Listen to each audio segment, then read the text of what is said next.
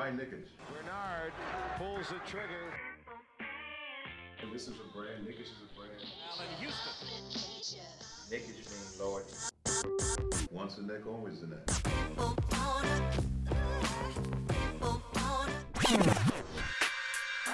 touches, puts up a three. Won't go. Rebound back out to Allen.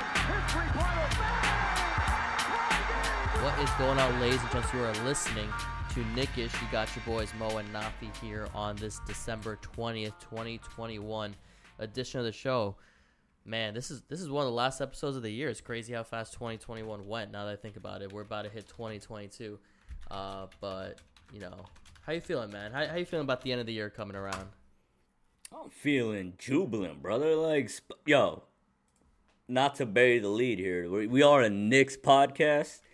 We're gonna get into that later, but I'm feeling pretty fucking good because I saw a priceless, incredible work of cinema the other day in theater. It's a little known indie flick. It's somewhat above indie flick. It's Spider-Man, if you've heard of it. No Way Home. I don't know if it rings any bells for you, but it was quite good. I enjoyed it. I'm doing good just off that. I don't know how you feeling. How you feeling? I think I heard about it. You know, a few people checked it out here and there. It's getting some buzz. I think some buzz. Some buzz. You know, but no, if you're listening to this right now and you have not watched Spider-Man, this is your disclaimer. Stop the show right now. Go watch the movie. Come back and listen to the rest of this episode. Also, if you have not watched it yet and you're listening to us right now, just stop listening because you're liable to hear some spoilers. Because I can't. Like, I'm sorry. That's literally what I was saying. No, I mean, you said to go watch it. I'm telling them like right now explicitly. If you don't want to get pissed off at us, just stop listening because we're about to spoil the shit out of this shit. Because the Knicks, because God knows the Knicks ain't giving us something good to talk about, so we might as well talk about something that's real joyous and brings us actual happiness nowadays. Mm-hmm. You know what I mean? Yeah, you figure when you're watching the Knicks, you get feelings of nostalgia, some happiness, an emotional roller coaster that ultimately leads to some validation and, you know, some redemption. But that you don't get that with the Knicks this season so far, but you do get that with Spider-Man. And exactly. So if y'all are here for Knicks talk, just fast forward to whenever. Because right now, we kicking off with the Spider-Man No Way Home talk right now. Because I'm going to throw it to my brother right now. Brother, on a scale to 1 to 10, why is this movie an 11? Explain to me.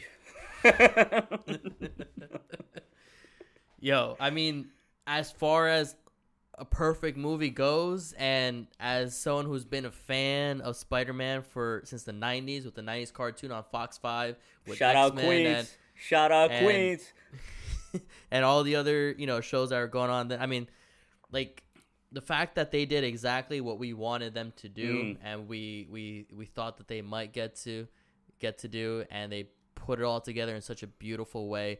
You know, I didn't think that lightning would strike twice with the way I felt with Endgame, but it happened with Spider-Man. I didn't know if they were going to be able to pull it off, but fuck, they did. Bro, they pulled it all the way off. It's at this point where me as a Marvel stan, I am far from unbiased. But even then, I'm still impressed when they do pull it off. So if there's people out there that are still doubting the titan that is Marvel Studios, led by the one and only, the graceful, the prophet Kevin Feige, you know what I mean? The head of Marvel Studios, the executive producer in all these beautiful works of cinema. Don't doubt them ever again. Because the very fact, like Tom Holland, he put out like he had an interview, I think it was in GQ, but he was saying how like Endgame is, I'm paraphrasing, but he was saying like Endgame is elite, Endgame is a classic, but what this flick does, what No Way Home does, weaving together 20 years of 3 different franchises and just doing it perfectly and then just putting a nice bow on it at the end, it's incredible. Because like I put Endgame and Infinity War on a tier of their own. They're in their own plateau. But No Way Home is right there. It's knocking on the door. It's asking to come in and join the club. You know what I mean? So I need to do another rewatch, but yeah, that's my immediate takeaway. Like as far as like initial reaction, bro, that's just how I feel. it might take a second rewatch, but honestly, it might end up hitting top 2 if we watch it a second time. And I'm ready to do it. I'm watching it again in a couple of days. But what was it? 5 minutes into the movie, and you see Matt Murdock as the lawyer catching the brick that went through the window, just caught it right there. As a big fan of Daredevil on the Netflix show, just oof. I did not expect it to come in. We were talking about it the other day, just between us. The timing of them introducing Matt Murdock to the MCU just happened a day after the Hawkeye episode. And, if you didn't watch Hawkeye, spoiler alert, it's coming up in just a sec. The episode they brought in and the way episode 5 ended with him saying the big guy is here, or the big guy got his attention, and it shows you a clip or a picture of Wilson Fisk talking to, whatever faces her mom. The fact that they're bringing Daredevil into this, and now it's another franchise being brought into the MCU, it's crazy how much Kevin Feige has done and Marvel Studios has done. And dude, bro, that Charlie man Cox is fucking dope as Daredevil. They just flexing on us right now, because I remember you and I, our initial conversations after, what was this, 2019, the pre-COVID era, for our listeners out there, to try to take yourself back to that time before we were all, walking around with masks on and what have you. Excuse me. No Way Home came out that summer after Endgame. Far From Home. Oh, yeah, Far From Home. Thank you. That's why we partners. We pick each other up when one of us stumbles. But, yeah, so after that came out, you and I talked about the fact that, Peter's going to need a lawyer. What if it's Daredevil? And then the trailer dropped 2 years later, flash forward. And you and I, we're such big fans of the MCU, because how could you not be?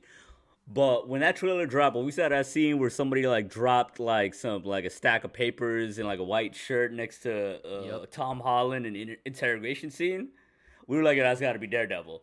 And, conspicuously, that scene was not in the movie. Because when you were watching that, you see all the interrogation scenes, there was nobody dropping paper or, coming into the room. I swear, they probably, reacted to the online reaction where everybody was making theories, oh, Daredevil, that's got to be Daredevil. They reshot it, because I think that's what the rumor mill was saying, that, they brought in folks to, redo some final shoots.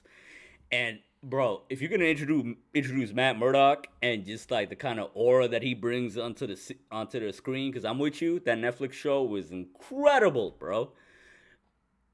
They did it right, because in a few short minutes, my girlfriend has, no familiarity with Daredevil, but in that few short minutes, she went from asking, yo, why is the crowd reacting this way to this person, to saying, oh, okay, I see now. You know what I mean? Because when he caught that brick, bro... I damn near stood up and did a lap up and down the stairs in the theater. I swear to God.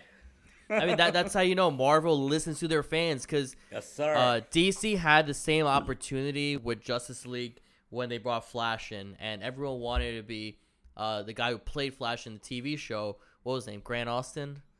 Right? I don't even know. That sounds made up. I don't know. The show Flash is awesome. The guy who played, I'm pretty sure it's Grant Austin.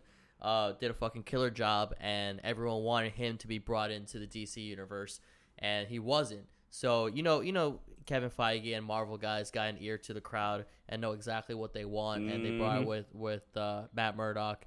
And just as you progress to the movie, what's the next scene that pops into your head that just bro, got you standing? I'm biased. But when Andrew, my man Andrew, my dog, for those that are not aware, my boy Mo knows, but I had the pleasure of meeting Andrew Garfield as he was filming The Amazing Spider-Man, and I had the pleasure of having a 10, 15-minute talk with him when he was just filming. He was in a dead period Queens. where Shout yes sir, it was in Woodside. Shout out Woodside to all my peoples out there. It was me and a homie, and we just found out that they're filming the movie that night. And yes, this is impromptu story time, but that's why we come with the elite content. You know what I mean? We're Nickish. So that night we heard through the rumor mill, they're filming something in the neighborhood. So that night we go down to where we supposedly they're filming. We see the trailers. I see what's his name, Martin Sheen, who's Uncle Ben in the Amazing Spider-Man, who died. I see him come out of a trailer just looking pissed, arguing with his fucking assistant. I'm just like, damn, Martin, chill out, face looking mad red. So we go, just keep walking through the set, like just walking around the block. We see Andrew Garfield, one of his homeboys is just like a random, like I swear he looked like a reject from Fall Out Boy. He's on his phone. This is 2011, I want to say, mind you. He's just watching some random dumb YouTube videos. And he's like, hey, Andrew, come look at this. He's just like that friend that just kept trying to bug Andrew into watching his random dumbass YouTube videos. So we're over there. This man Andrew's just like kicking a can, and he looks up. He sees me and my homeboy. I swear to God, let God strike me with lightning right now. He comes over and he just starts just talking with us, bro. He was just like, yo, I got a big brother that's just like a surgeon, and I always find myself trying to measure up to him and like, you know what I mean, like live up to his legacy. And I'm just like, I mean, you're not doing too bad for yourself, Andrew. You're Spider-Man. And he's just like, yeah, but he saves lives, though. I was like, fair. That's fair. Man, I'm not going to argue with you there. But, you know, just keep your chin up. I mean, I didn't say that, but I wish I did. And then we leave from the premises, and we're talking to each other, and this is pre-social media craze, by the way. Before, like, you know, instantly when you fucking, I don't know, grab a latte from Starbucks, you whip out your phone and just, I don't know, take a quirky picture of how, like, your name was misspelled. I don't know. This is 2011, mind you, a decade ago. Our instinct was not to take pictures with this man, or, like, I don't even think Instagram was a thing back then. So we're walking away, and we're about to go our separate ways. We're just like, wait. Nobody's going to fucking believe us. So we go back. We're trying our luck. Yo, hopefully he's still there. He is. And we say, hey, Andrew, we're talking to our friends. We texted them, told them we met you. They don't believe us. So, like, he's just like, all right, so let's make them believe. So he takes his phone from my homie, gives it to his friend, and the man takes a picture of us, takes a picture with us. And I swear to God, it was one of the dopest moments I've ever had. And I thought, the fact that he was done dirty the way he was. Like, I get what Marvel was doing, bringing in Tom Holland, doing a fresh reboot of Spider-Man character. But part of me at that time, when the news came down the pipeline that, you know, they was doing the Spider-Man, Sony and Marvel, like, union, bringing him back into the fold, I was like, yeah, hopefully Andrew Garfield is it. But then, you know, we got Tom Holland, and I love Tom. I think he's the best Spider-Man ever. But I think Andrew Garfield was a great Spider-Man, and to round back to your question, what was another moment, was a big moment that stood out aside from, you know, obviously Charlie Cox as Daredevil? It was fucking Andrew Garfield coming through that portal. This man looked through the portal. He did his little jog. And I swear, when he took that mask off, I screeched like I was a 16-year-old like white girl from Long Island, bro. I was so happy to see my dog, man. He was getting the redemption he deserved. You brought up redemption early on in the podcast. I swear, of all the three Spider-Mans, they all killed it. Mm-hmm. But Andrew was the one that put in that, like, that Kobe mama mentality performance. In the fourth quarter, you know what I mean? He was the one that carried. And not to say anything, you know, insulting or derogatory about Toby and Tom, because they killed it. Like, Tom, I'm such an MCU stan, I'm about to, like, do a write-in petition to the Oscars to give him a nominee. Because that man, you talk about crying your ass off, bro. But, nah, what was your favorite moment, aside from, you know, the one and only Daredevil making his long-awaited arrival in the MCU? I remember that picture. I swear that was your Facebook profile picture for, like, 5 years. Yo, I mean, how could it not be? That man was hugging me like I was, like, his second cousin, bro. Did Andrew really say I with his British-ass accent? I can't imagine. I don't think he was British. Is he British? He's British. I mean, I think he was still in his Peter Parker mode because he wasn't, like, talking with us with an accent. You know what I mean? Because I get it. I get it. Because I remember at the time, I'm such a nerd, even going back a decade, where I was reading how, like, yo, Andrew Garfield, of all the Spider-Mans, like, you know, Toby and Tom, he was the biggest fan. He actually grew up like we did, like, fans of Spider-Man. So he, like, was legit, like, into the role. So I wouldn't be surprised if he just, like, turned into a method actor and just never use his British accent. But yeah, he was cool as shit, man. Like, he literally leaned on the fence with us and just chilled. Like, it was fire. Like, I'll never forget that moment. And the fact that I saw him, like, just all these years later, a decade later, just get his chance to really get that redemption. Because, mind you, he's the only one of these trio of Spider-Mans that never got a trilogy or a third installment in his series. You know what I mean? He was kind of like the middle child, and he was done dirty, and he put up that MVP performance, you know what I mean? But no, that's a perfect way to put it. Middle child, that's a good ass way to put it. And you know, he's like about our age. I think he's a couple of years older. So he was like 23 or something like that when the movie came out. in 2011. But no, like I think outside of Tom, Andrew was the biggest winner from this movie.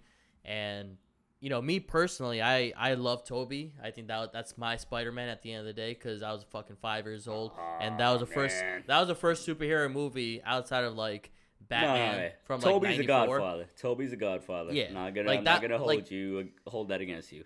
With the CGI and the director work and the production of Spider-Man 1 and 2, like that was fucking crazy from 20 years ago. But no, me personally, Andrew's movies I thought were mediocre, and I always thought that he was too cool to be Spider-Man. But the irony of it all was in that movie he was kind of put in as that kind of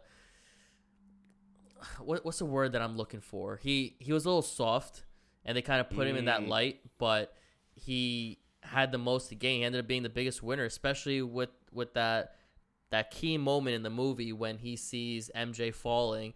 And oh man, I was thinking, talk about it. I'm like, fuck, dude. This is the multiverse version. Just the way Aunt May died. This is MJ's death. Just like the way Gwen died in the second Spider-Man movie. I'm like, fuck. As soon as the glider hit Tom, I'm like, fuck, it's a wrap. And then you see Andrew jump in. That, like I don't even know how to explain that kind of emotion that was felt because that, bro. I'm not even gonna lie. I squeal like a pig, bro. I squeal like a pig. When he caught MJ, I was like, yes, my fucking dog got his redemption, man. Rest in peace, Gwen Stacy. That was perfect. Shout out to the fucking writer for putting that in because that was beautiful. I mean, here's the thing though. When they released the trailer and you saw that scene where MJ was falling, everybody's initial thought was like, yo, Andrew's got to save her. It's only fucking right. Mm-hmm. And this is to your point about Kevin Feige and Marvel literally doing, like, treating their fans right. You know what I mean? They delivered on that, They gave us that moment. And not only did they give us that moment of him saving her, they gave us a moment of, like, MJ asking him, like, yo, are you okay? And Andrew, I swear to God, this man needs to get an Oscar. I'm going to go fucking to California and just, like, kick some people in the fucking nuts and make sure he gets his nomination. Because that look on his face, the emotion on his face, the tears that was running down his eyes. Whew! What a flick, bro. What a fucking flick. Like, aside from just that moment, though, that initial, like, moment of, like, Andrew or not that initial moment, but, like, that moment of Andrew saving MJ, what stood out to you as far as it's like, oh, this is going down in the pantheon of MCU moments? Like, anytime somebody asks, like, oh, why should I watch the MCU? And you just gotta bring up, like, a couple moments that are just, like, the payoff is in the fact that you followed the MCU. What are one of those moments from this flick that really stood out to you? One that I think of, when you ask that question is, you think back to Tom's time in the MCU so far, when it started off in Civil War and then he got his own 2 movies. He's always that kid, you know what I mean? Like that kid who's just kind of acting goofy, throwing jokes and just being like an 18-year-old, boy on the show. But then that moment when he has his mask off, he's going toe to toe and William Dafoe is looking at him in that moment towards the, closer to the end of the movie. And he's really baiting him to hit him. And then you really see the depth of Tom Holland and his acting. And, granted, Tom's done a lot of great other movies, but you didn't see him in a Spider-Man costume and Spider-Man fit and really going through with it. Picked up the glider, and you see the emotion, and he's about to hit him, and then Toby stops him. And he's like, he sees a path that Tom could end up going towards, and then stops him right there and just zooms into his face. And just that moment when the 2 Spider-Mans are looking at each other, one who knows the kind of path that the other can go on, the other one who's just trying to get revenge for the death of his aunt, and just the range of acting that you see on both sides was fucking dope. That was another key moment for me. That shit felt like an acid trip. I'll be honest with you. When Toby stopped like fucking Tom from like literally like killing the Green Goblin, I was like, is this happening right now? 2 years ago, if I literally described that scene to myself, I would have punched myself in the face. Like, get the fuck out of here. Like, what? That's just fan fiction at its finest. But they pulled it off. Like, holy hell, bro. And shout out to William Dafoe. Like, his Green Goblin voice, I never appreciated it until this movie. And I watched Spider-Man 1 again just to hear how he acts as Green Goblin is fucking crazy, dude.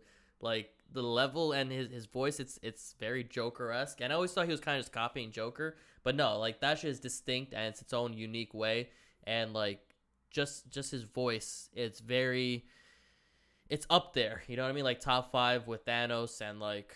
Facts. It's not even his voice, bro. Like, to add on to your point, it's also just how he was, like, his facial expressions, how he was emoting. Just, like, literally, like, I went to watch it with my girl, obviously. She was just, like, she was terrified of just, like, how this man's face was contorted to turn into, like, a fucking demon. He's Green Goblin, but he looked like a fucking demon. You know what I mean? Like, hey, yo, shout out. Yo, you and I, we part of the wrestling fan, like, community, somewhat. You know what I mean? That spine buster.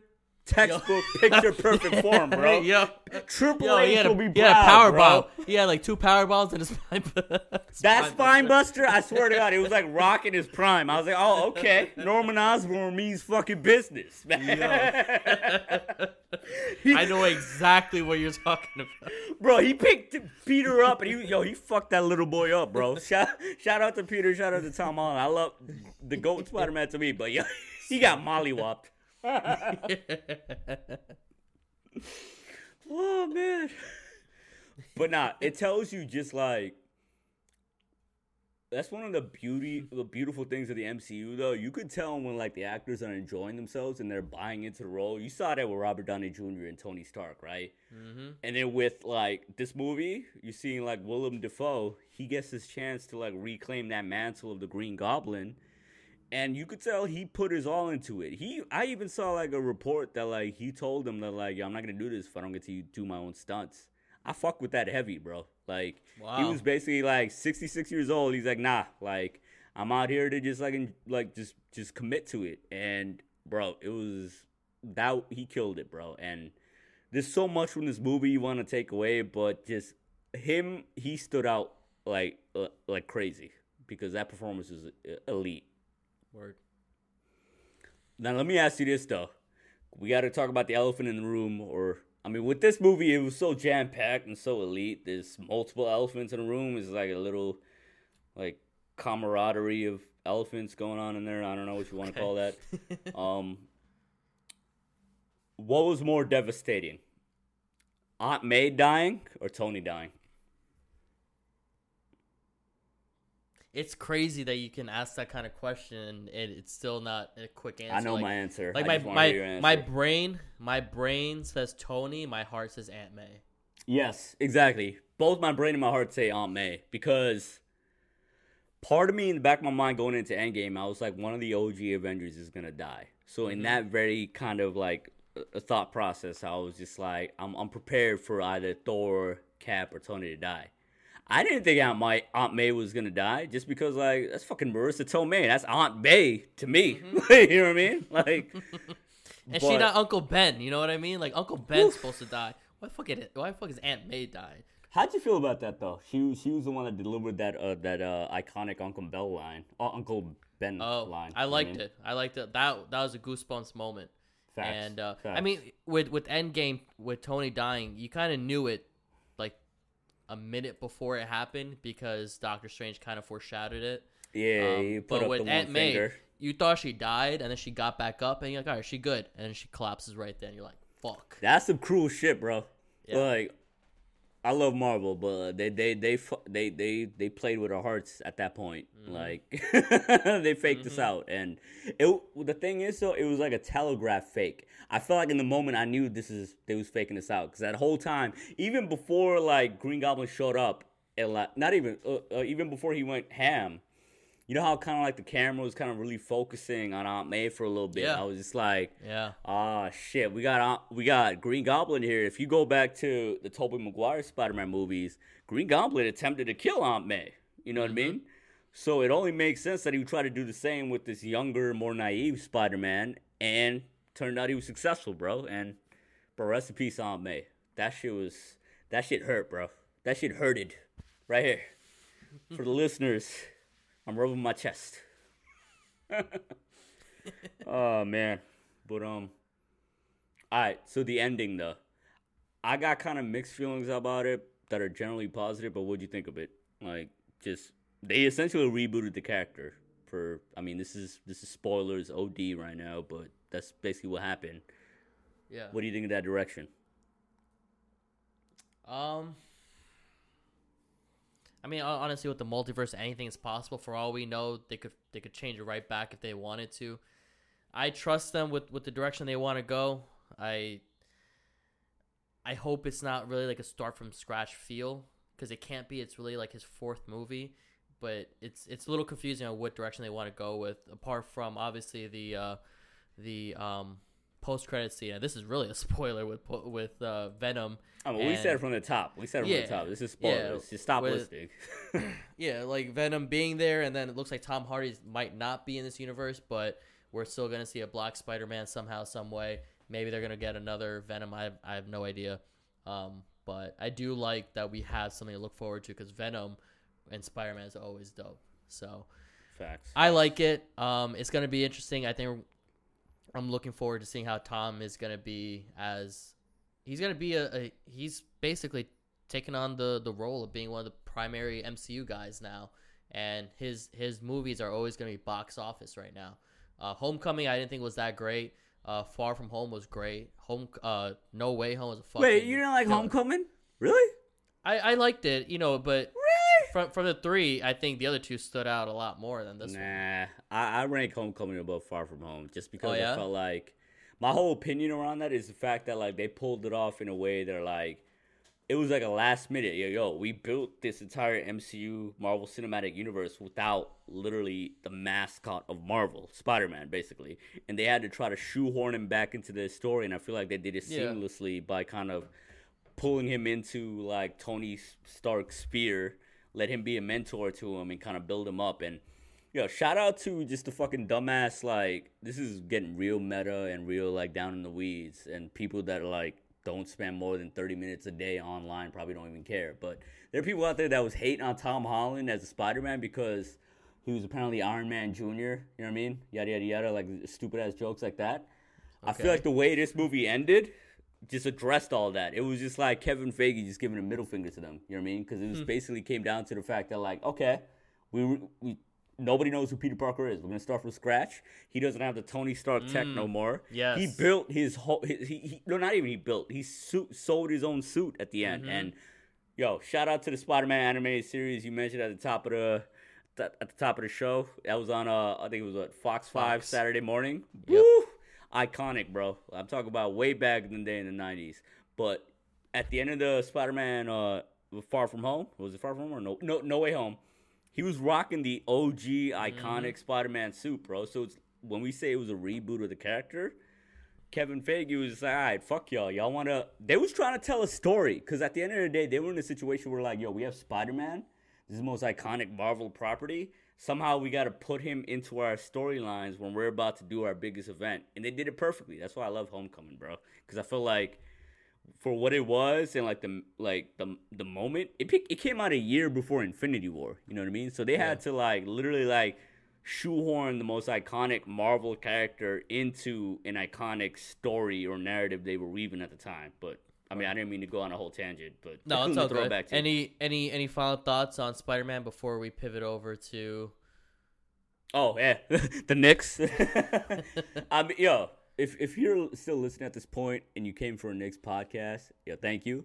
But also just know that, like, the team hasn't had us in a state where we're happy to talk about them. You know what I mean? At the end of the day, Mo and I are real life people with real life stresses. So, like, we'd rather talk about some shit that, like, makes us happy. And we just so happen to be in a time where we just had an iconic flick drop. So...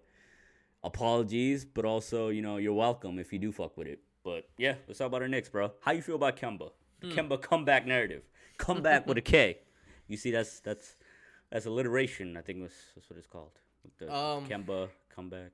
Yeah. No? Okay. That was pretty good. There's going to be a lot of thoughts moving forward on what the hell's going on with this team. And truth be told, I have no idea what this team should do, especially with all these players playing career games before they get taken out for COVID protocols. Kemba looks like doesn't fall under that umbrella, but it's not too late. Knock on wood, though. Of course, you don't want that to happen. But with Kemba, he said point blank point blank that he hated not playing, that he wants to play, and obviously that puts more pressure on Tibbs. And I don't know, man. I've been reading reports here and there about the camaraderie that we saw last season isn't really there. The post game shoot-arounds aren't really happening, and they're not really working out together. There's some players are kind of like not showing that level of respect to Tibbs that other players want. For example, I think IQ, Randall, and Rose show Tibbs that kind of respect that they think he deserves, and don't question anything. But then you got, I think, players like Mitch and maybe even Kemba now that are kind of poking at him and kind of questioning his authority a little bit, and it's just affecting the team overall. So I'm happy for Kemba dropping 27 on the Celtics. It was a nice redemption game for him going against his former team, but overall, I'm not thrilled that we still took an L. I'm not thrilled that it happened, and I'm not unhappy that it happened. I just don't think it resolves anything. I think it makes everything more confusing. That's just my truth be told response. Let me ask you flat out right now: would you bring Kemba back into the rotation, or would you say that like once we have all our young guns back from the protocol abyss, that Kemba's going back on the shelf? Or what would you do basically if you're Tibbs right now? Say you got everybody healthy, everybody's coming back. What's Mo doing right now? What's Coach Mo doing? If I'm Tibbs, I'm benching him. If I'm Leon Rose, I'm trading him ASAP. I like Kemba, but right now he's becoming a distraction. And like the amount of minutes that he's getting is becoming a distraction. He is capable of dropping points and dropping buckets, and he has to have some form of trade value because his contract isn't that high, but he's not helping the team win long term. We suck at defense, and Kemba is a 0 on defense.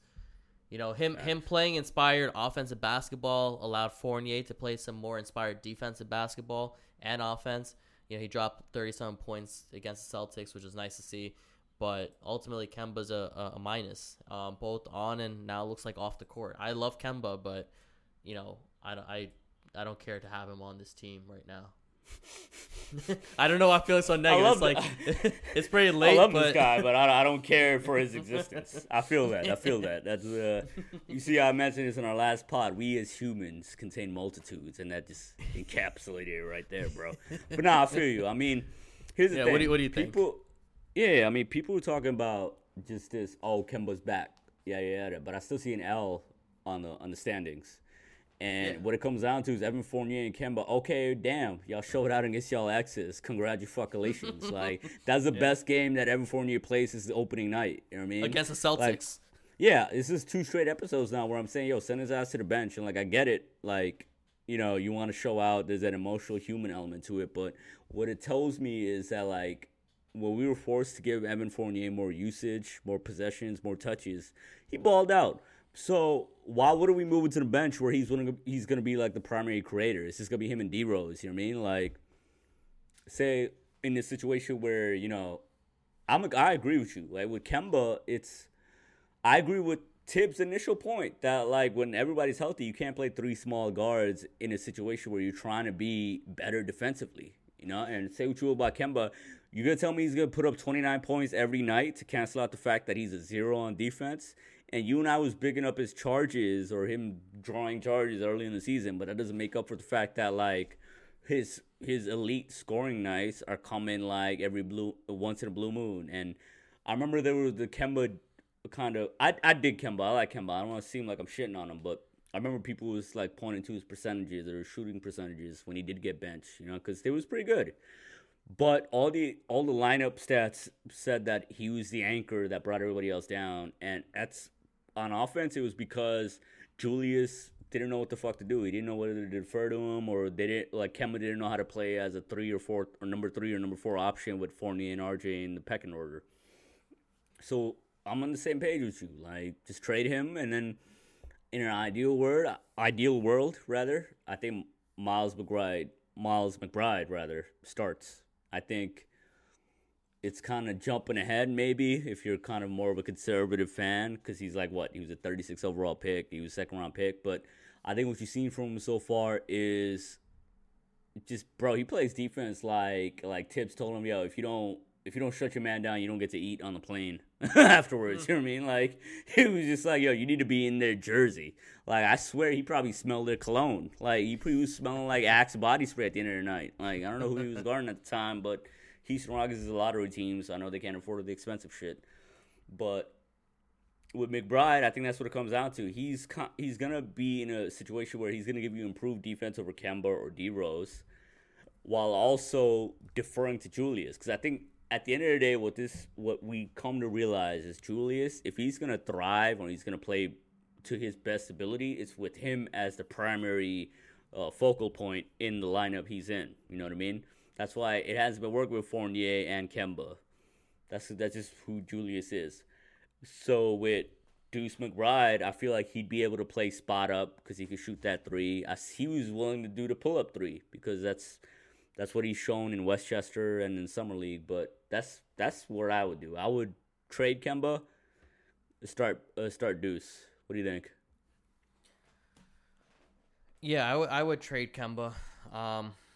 But I don't know if I'd want Deuce to start just yet. He's played well in limited minutes, but that's all he's played. He's played limited minutes. And the thing is that the Knicks are not a good rebounding team, and that's why I liked Alec Burks. And now, I want to address real quick because, a lot of the people who really like Kemba Walker are going to point to the fact that the Knicks were, 10-9 or 11-9 with him, and then without him, they're like 2-7. It's not just Kemba Walker. He's not the only reason that the Knicks were losing, and he's definitely not the reason why the Knicks were winning. But, the overall problem, and, my partner said in previous episodes, it's systemic. There are a lot of problems throughout the team that need to be resolved, and Kemba Walker is and was a big problem on the team. There's so many stats that show it, on and off the court. The Knicks are, stats-wise, when he was first benched, they were, 5th offensively and 25th with him and not on the court, and defensively it's even crazier of a disparity. But, that being said, with Deuce, I like him. I think he should definitely get more minutes, but I don't think he's ready yet to be a starter, and I definitely don't think Tibbs is going to think he's ready to be a starter. If I were Tibbs, I'd stick with Alec Burks, but I want IQ to be at the 2. Let them be able to run a little faster, have that energy, and Deuce can really do what IQ's been doing for the better part of 2 seasons, and run and gun with D Rose off the bench and do the pull-up threes, play hard-nosed defense, play with high energy. And, he's a capable passer from what we've seen. There are a lot of heads-up plays that he's done that we were surprised to see come out from a, second-round draft pick rookie. And, let IQ get some burn from the starter and take some pressure off of Randall because that boy don't know what he's doing right now. But, I'd want to keep my next. Yeah, that was going to be my next question, though. What are you going to do about Julius, bro? Because we addressed Kemba. We addressed kind of the point guard situation. We each have our kind of takeaways, but the elephant in the room at this stage, more than a quarter of the way through the season, is just what Julius is putting out on the floor, productivity-wise. So I know you had brought up De'Aaron Fox with Julius in the last episode. You know what I mean? Are you kind of not back on, but are you more willing to trade Julius now, or? What do you want to do with Julius right now, basically? It's so hard to choose, man. It's disappointing because he's been on the team for 3 seasons, and he's playing the way he is now, the way he did 2 seasons ago, and it was just a bad player who, for obvious reasons, we wanted off the team, and then he had a resurgent season and an all NBA kind of season, and we thought it'd carry over, and for whatever reason, and reasons that are unknown, he is just not capable or not able to bring that level of productivity. He's not. I don't think he's just putting in the work. I think the whole team is not putting in the work right now. But from reports that I've seen, it doesn't look like he's the kind of guy who's kind of trying to stick it to Tibbs at all. I think he's more of the conservative guy, who's respectful of Tibbs and trying to keep up, at least the respect that he did last season. But from a personal standpoint, I don't know if he's putting in that work that he was last season. He just doesn't seem to be a leader. I have no idea why. If they could come up with a good trade, now would be a good time. You know what I mean? I don't know if De'Aaron Fox is the answer. I mean, it's not like his team has ever made it to the playoffs, but with all the young kids on the team, maybe with him on it and Obi starting at the 4, and maybe the team will do well. But honestly, I have my doubts about that because Tibbs playing on a team that's mostly young kids under the age of 23.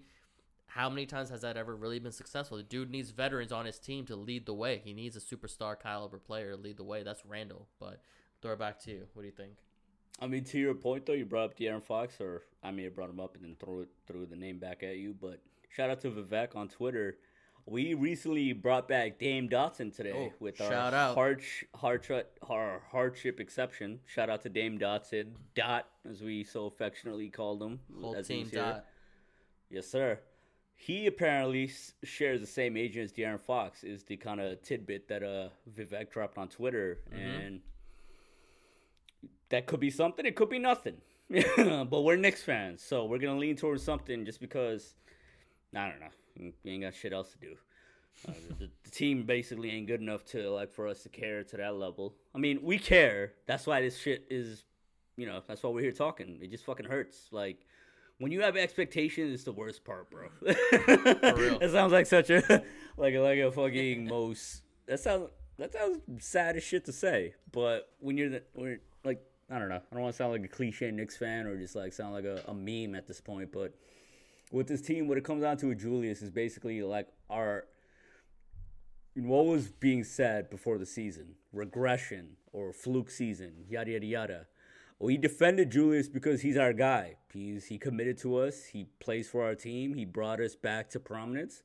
But me, personally, just given the kind of venom I displayed on this podcast towards Julius for his level of play in his first year with us, I was skeptical for the first quarter to damn near halfway through last season about his level of play. Specifically, those tough-ass mid-range jumpers he was taking, bro.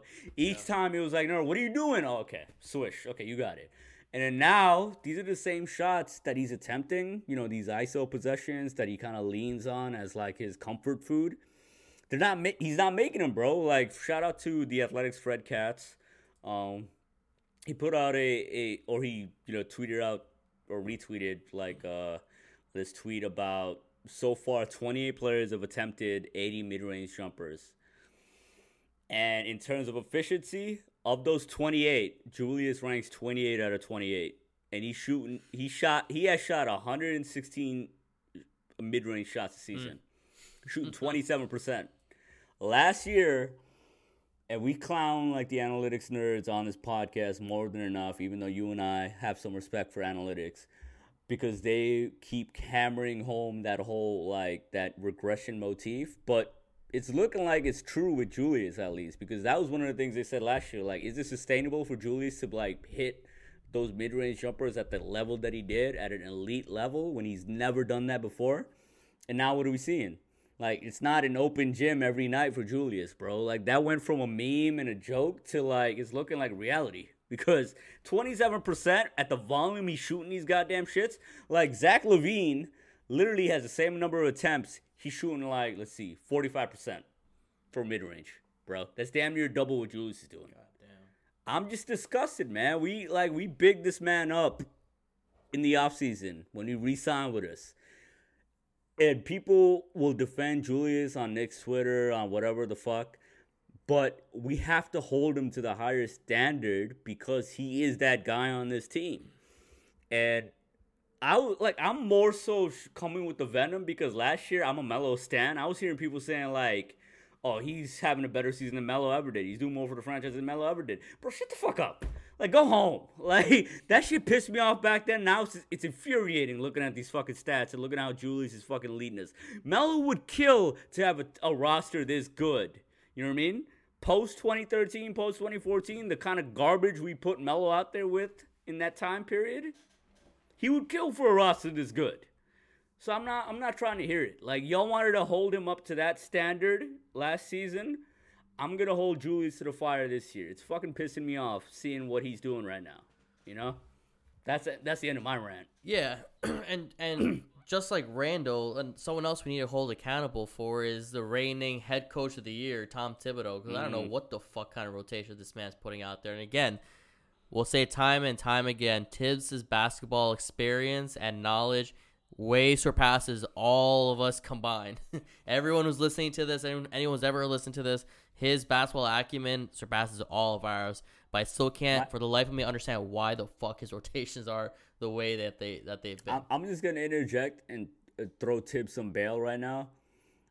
Literally, our whole young core is in COVID protocol. So on that standard, I can't rate his rotation patterns too harshly because he was. I think I saw Wayne Selden got 8 minutes the other night. Wayne Selden shouldn't get 8 minutes in the China League, bro. Like, no, well, I can't be mad at Tibbs right now. I'm not even talking about. Let's exclude the last 3 games. I'm talking about all the games prior. Why was Obi still getting 16, 17 minutes? Let me bring it back to Julius though.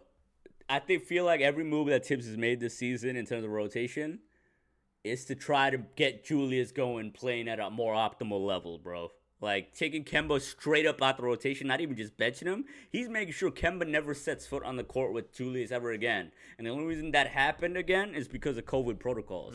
I feel like Tibbs is trying to set up, and understandably so. He's a coach that has a max player or, like, an all-star player, an all-NBA player. Obviously, you would want to maximize that player's abilities. So I feel like the very fact that we're talking about Obi's limited minutes, it's because he has this quote-unquote all-star, all-NBA player ahead of him, and that man is not living up to the reputation he's earned last year. He rightfully earned it last year.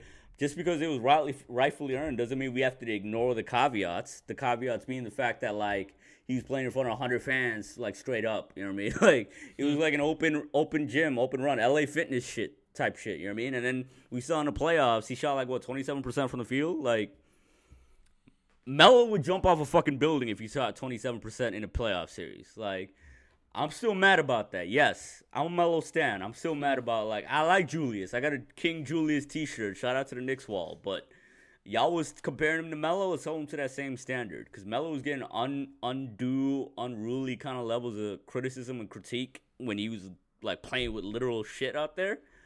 Julius needs to get that same standard right now when he's playing with a better team. And rant part 2. Yeah. Back to you. I mean, yeah, no. I get what you're saying about Randall, but there's no excuse for Fournier to be playing entire third quarter just to score 2 points. I forgot what game that was. But, no, the whole team in of itself needs, good look in the mirror and figure out what the fuck they're doing. Mitch stepped up against the Rockets, but overall as a season, it's not a good season. Just his personality is just getting in the way of everything. Like, he does not need to be on Instagram post-game, every game, talking about his progress of being a +6 on the court. Like it's shit like that's frustrating.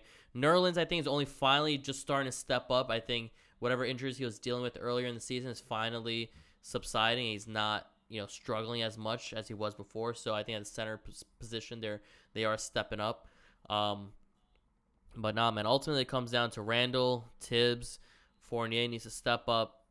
A lot of these guys need to step up. And I don't know when the next time we're going to have a full lineup is. Apparently these guys are still out of the rotation for God knows how long. And I don't know why the NBA is still going along with these games, and they created this hard exception situation where they're bringing all these G League players to start for these NBA teams. Like, it's come playoff time, all this shit is going to come back to haunt a lot of these teams when they didn't have these players playing, except for the Lakers, apparently, because they don't fucking deal with COVID protocols. But all these other teams that are gunning for playoff positioning, they're going to look back at these games when they had, no offense to Damon Dotson, but, he's not a starting caliber kind of player, but he's going to end up playing a lot of minutes maybe in the next couple of games when we should have RJ. Not to interject, but you got to shout out the other new Knick, too, Mr. Matt Mooney. We just signed him today, too. I have no idea, but it sounds like an extra from the Flint Tropics. You know, the Will Ferrell movie, you know what I mean? Classic cinema right there. Sounds like a WWE wrestler. Matt Mooney, the fuck out of here. He's a cruiserweight in the NXT division. Shout out Vince McMahon. You bastard. But nah, bro, I mean, we could wax poetic about the kind of mediocre bullshit we've been served after the type of magical season we had last year, but I'm going to just close it out right now with this. We have 3 games this week against somewhat easy opponents. What's our prediction for those 3 games? What's your prediction? Who are they playing? They're playing the Pistons tomorrow. Pistons, Hawks the Wizards, and then the Nets. Wizards and Hawks. And the Hawks. Yeah.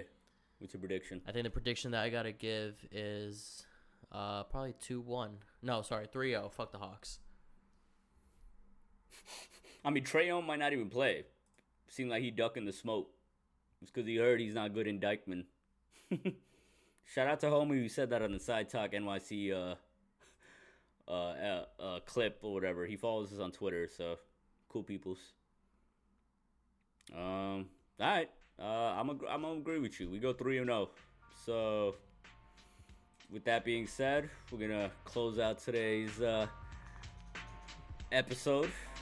A little bit of Knicks talk, mostly Spider-Man talk. We know what the people want, so we're gonna leave you here. Thanks for joining us. Peace. Peace.